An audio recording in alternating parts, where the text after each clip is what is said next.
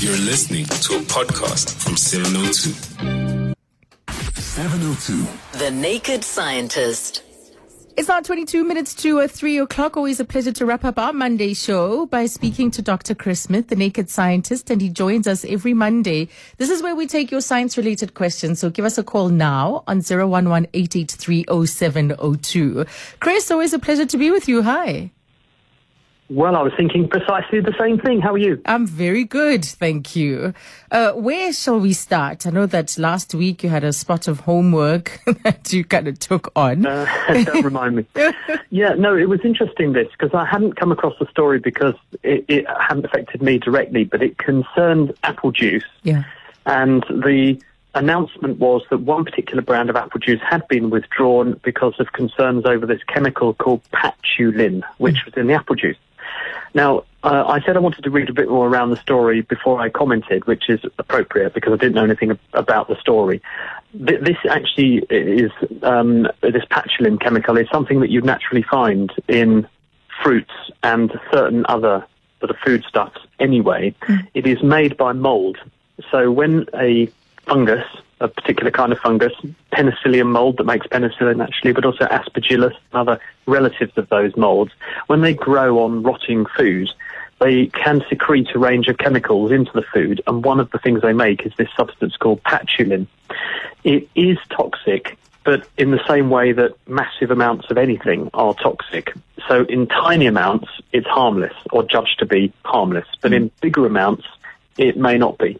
So it's sort of used as a barometer of freshness, because if food has been properly preserved and harvested at the right time and handled correctly, this would be at low level because it would argue there hadn't been much degradation, there hadn't been much fungal growth.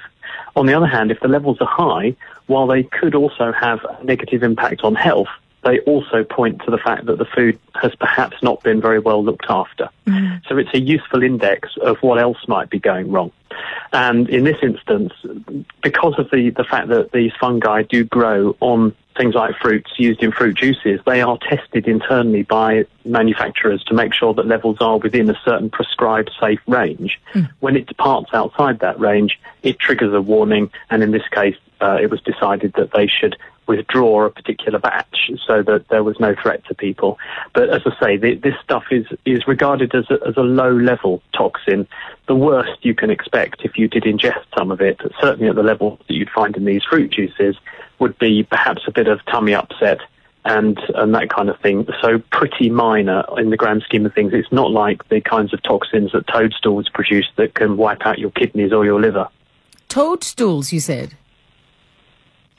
Well, it's not like that, but we do get very nervous about fungi because they do have an incredible metabolic ability. The fungi can make a whole raft of things, which range from the downright dangerous through to the downright delicious. Because if you think about it, if you're fond of blue cheeses, those cheeses are blue because they have fungi and molds growing in them, which secrete into them not just those coloured pigments, but also a whole raft of molecules that make the food, the cheese, taste absolutely amazing. And so some of the chemicals they make are very nice for flavour, but other fungi of other types do make nasty things, which is why it's important that we do watch out for this kind of thing. But in this instance, this is what's regarded as a low-risk toxin. Okay. Well, since then, actually, the National Consumer Commission announced that it's pursuing the manufacturer for allegedly supplying goods that are unsafe, they say, or pose a potential risk to the public. So there's been further developments, but it's good to know what this actually is, this patchoulin, what actually it is. Thank you, Chris. Let's go to the lines now. We've got Christine, who's called from Centurion with a question around the vaccine. Hi, Christine. Hello. Hi. What was the Pfizer vaccine made from? And if a protein was used, which protein, please? Okay. Chris? Hello, Christine. The answer is that Pfizer's vaccine is a whole new generation of vaccines. It's brand new technology, but actually technology that scientists have been working on for a long time, but never used in humans before. The way it works is that they take the genetic code that the coronavirus would use when it's in your body to make a part of itself in your cells, and having stolen that bit of the coronavirus, they package up these short pieces of genetic code in an oily bag, and they inject billions of these tiny oily particles into your muscles, and the oily particles fuse with your cells in your muscles, and they deliver the genetic code that they wrap up into the cell. It's a bit like two soap bubbles. When they come together, they can merge to make a bigger bubble. Well, these tiny oily bubbles merge into the walls of your muscles and deliver the piece of genetic code. The cells read that genetic code and turn it into the bit of coronavirus that the virus would make were it in you for real. And the cells then present that to the immune system, and the immune system learns to recognize this is what that part of the coronavirus looks like. And what the researchers at Pfizer and BioNTech, the company that came up with the technology, have done is to choose a piece of the coronavirus to educate the immune system to recognize, which is the linchpin for the virus to be able to infect you. And in this case, it's a structure called the spike protein. These coronaviruses are called coronaviruses because they look like a crown, and that crown is spiky, and these things that stick out from the surface, the spikes, are what dock with your cells and pull the virus very close to your cells so it can infect you. And so by presenting those structures to the immune system, it doesn't make you unwell because there's none of the rest of the virus there, but it does teach you to recognize that crucial part of the virus so that you make antibodies, which are molecules which are sticky, which are present in the bloodstream. So if you encounter the virus, it sticks itself. These antibodies coat the outside of the virus and immobilize it. They're called neutralizing antibodies, and they basically get in the way and stop the virus being able to dock with your cells, because all the things it would be using to dock with your cells, the spikes, are covered in these antibodies which stop them working. It also persuades white blood cells called CD8 cytotoxic T cells to recognize what a virus-infected cell would look like, so that in the unlikely event that virus does still get into your cells, those white blood cells can come along, recognize the infected cells and destroy them before they have a chance to spread the virus elsewhere in your body. Right, so that's the protein, the spike protein. Christine, there's your answer. Thank you very much. Thank you. Thank you for the call. That's Christine in Centurion. Paul, you're in Joburg. Hello. Hi, how are you? Very Hi, good. Chris. You've got a question today. Hi. Chris, I've got a question in terms of weightlessness. How would it impact a person that is a paraplegic if they went into space Weightlessness. and be in a weightlessness environment? Would it be beneficial Hello, for them, Paul. or they can move around? Hi. When a person is paraplegic, they have had some kind of injury to their nervous system, which is blocking the passage of information that would normally control muscles from the brain to where the muscle cells are in the spinal, the muscle controlling cells are in the spinal cord.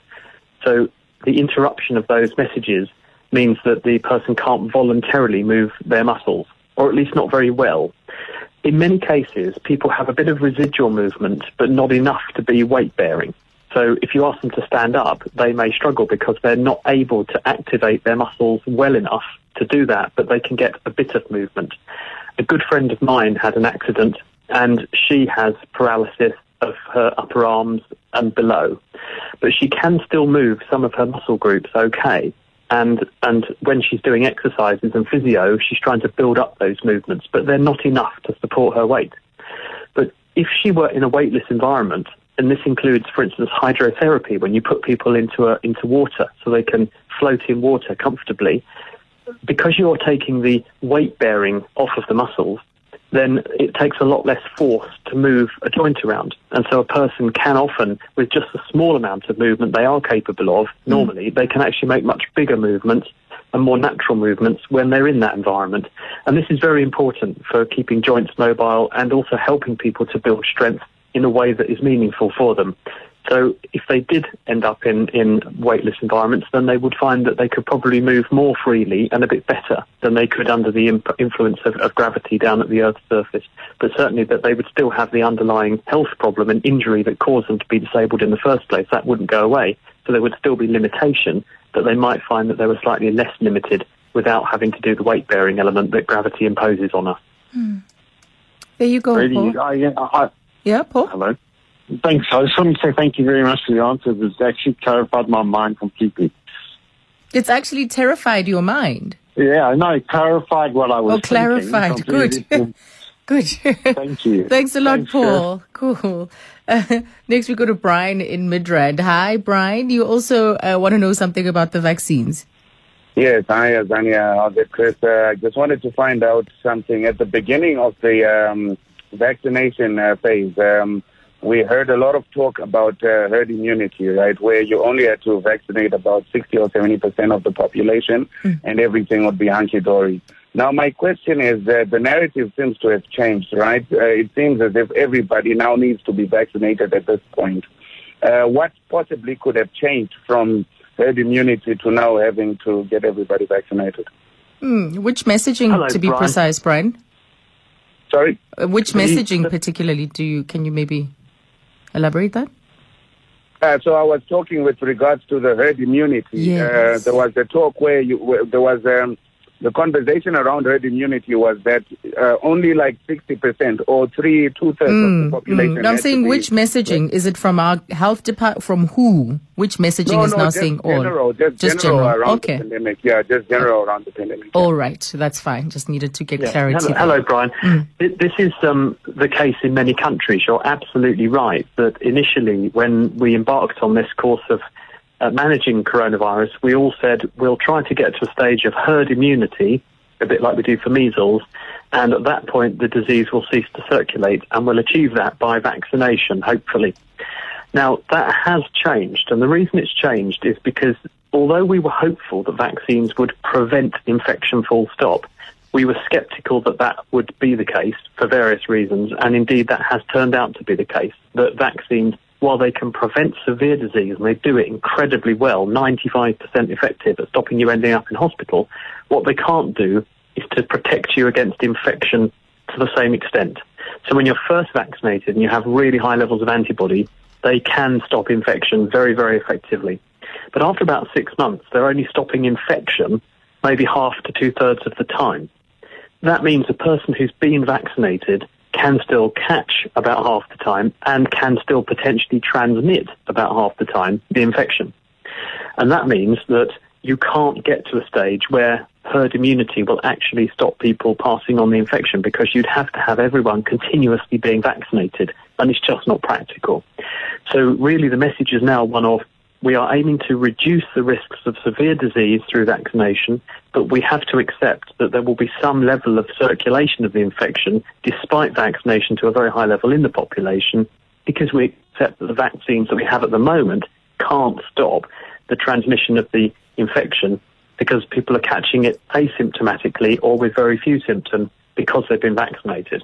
In the future, this may change, though, because what people are doing is actively pursuing even better vaccines that may produce even higher levels of antibody or a more comprehensive range of antibodies which are capable of blocking a range of variants of the virus rather than just one. And that would mean perhaps that the length of protection conferred by the vaccines would be greater and the extent of protection would be greater, and that would mean that herd immunity would again become a potential reality that we could strive for. But at the moment, with the vaccines we have and the level of vaccination we're achieving, we accept that it's going to be a case of mitigation rather than prevention. Right. Chris, we've got to take a break. Let's do that and come back to more questions. My guest is Dr. Chris Smith, the Naked Scientist. The Naked Scientist. Right, so let's power through the remaining questions with Dr. Chris Smith. Umulemo, good afternoon. You're in Centurion. Hi. Hello. Hi, Umulemo. How old are you? I'm 10 years old. Oh, and you have a question for the Naked Scientist this afternoon. What would you like to know? I want to ask the Naked Scientist, is plasma a state of matter? Because I asked my mom for some information from when they were getting taught, and she said that in school they were only taught 3 states of matter. And so you want to know about plasma? Yeah, plasma. And its state of matter? Yeah, is it a state of matter? Okay. And my mom said that the only states of matter they were taught are solids, liquids, and gases. So I got this question because I was just thinking about it, and then I Googled it, and after that, I Googled the states of matter. Okay. Let's hear what the Naked Scientist says to your question, Omulemo. Chris? Well, the answer to this one is that yes, plasma is often called the fourth state of matter.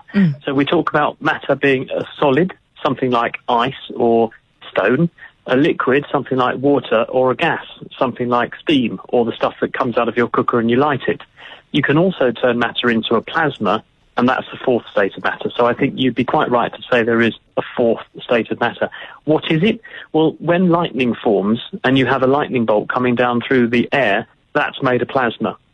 What's happening is when you add enormous amounts of energy to anything, you can cause it to do what's called ionize. You can rip the electrons away from the atoms, and you end up with this soup of charged particles. This is a plasma, and it's highly conductive, and that's why lightning travels down a plasma through the air to reach the ground. And also, you can do this if you superheat something in your microwave, for example. You can create a plasma, and you get little fireballs going off if you put things like Brillo pads and scourer pads that you shouldn't put in your microwave oven, which we did do at the Science Festival in Grahamstown a few years ago. Oh, great question. Umulimo, I learned something today. Thank you for that. Thank you. Thanks a lot. The fourth state. Let's go to Juan in Wendywood. Hello, Juan. Good afternoon. How are you? Very good. What question do you have today? Yeah. My question is, what is the likely impact of inhaling gadolinium on the health of a person? Basically, I think by mistake, I painted the wooden floor of a Wendy house, a wood house, and the stench, the scent of it is pretty strong. So I want to find out if I've been advised to put a cement screening on it, maybe to kill the scent. But I just wanted to find out if staying in that wood house quite often for a long time will have any negative impact on the health or respiratory system. Gadolinium. Thank you for that, Sean. Chris? Thank you. Well, I don't know what that is.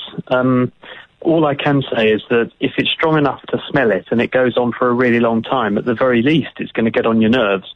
And there's certainly evidence that some chemicals, if you're exposed to them continuously for a long period of time, they can be bad for health. And there is something called sick building syndrome. And there are increasing numbers of reports, and people move into newly refurbished or newly built apartments or buildings, or they put new carpets in, put new furniture in.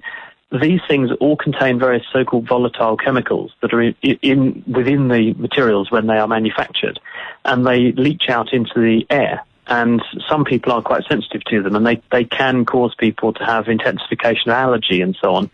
But I don't know what's being referred to in this instance. So I would say if you do have to use any kind of treatment, or you sand down materials and that kind of thing, always do it either wearing a face covering so that you don't have to breathe in the dust, because the dust can be bad if it gets where it shouldn't go, but also try and do it in a well-ventilated space. And if you have to do it indoors, do open all the doors and windows as well to keep an airflow, because then you minimize your exposure. And also keep those doors and windows open while the material you're painting onto it goes off and dries, because then all the volatile chemicals are the smelly ones, which are often the solvents and things, they will evaporate, and then you don't breathe them in. The planet sort of disperses them for you. Okay. I think our public service announcement work is done now. That was very useful, Chris. Thank you. Jolly good. That's the Naked Scientist. We're with him again next week.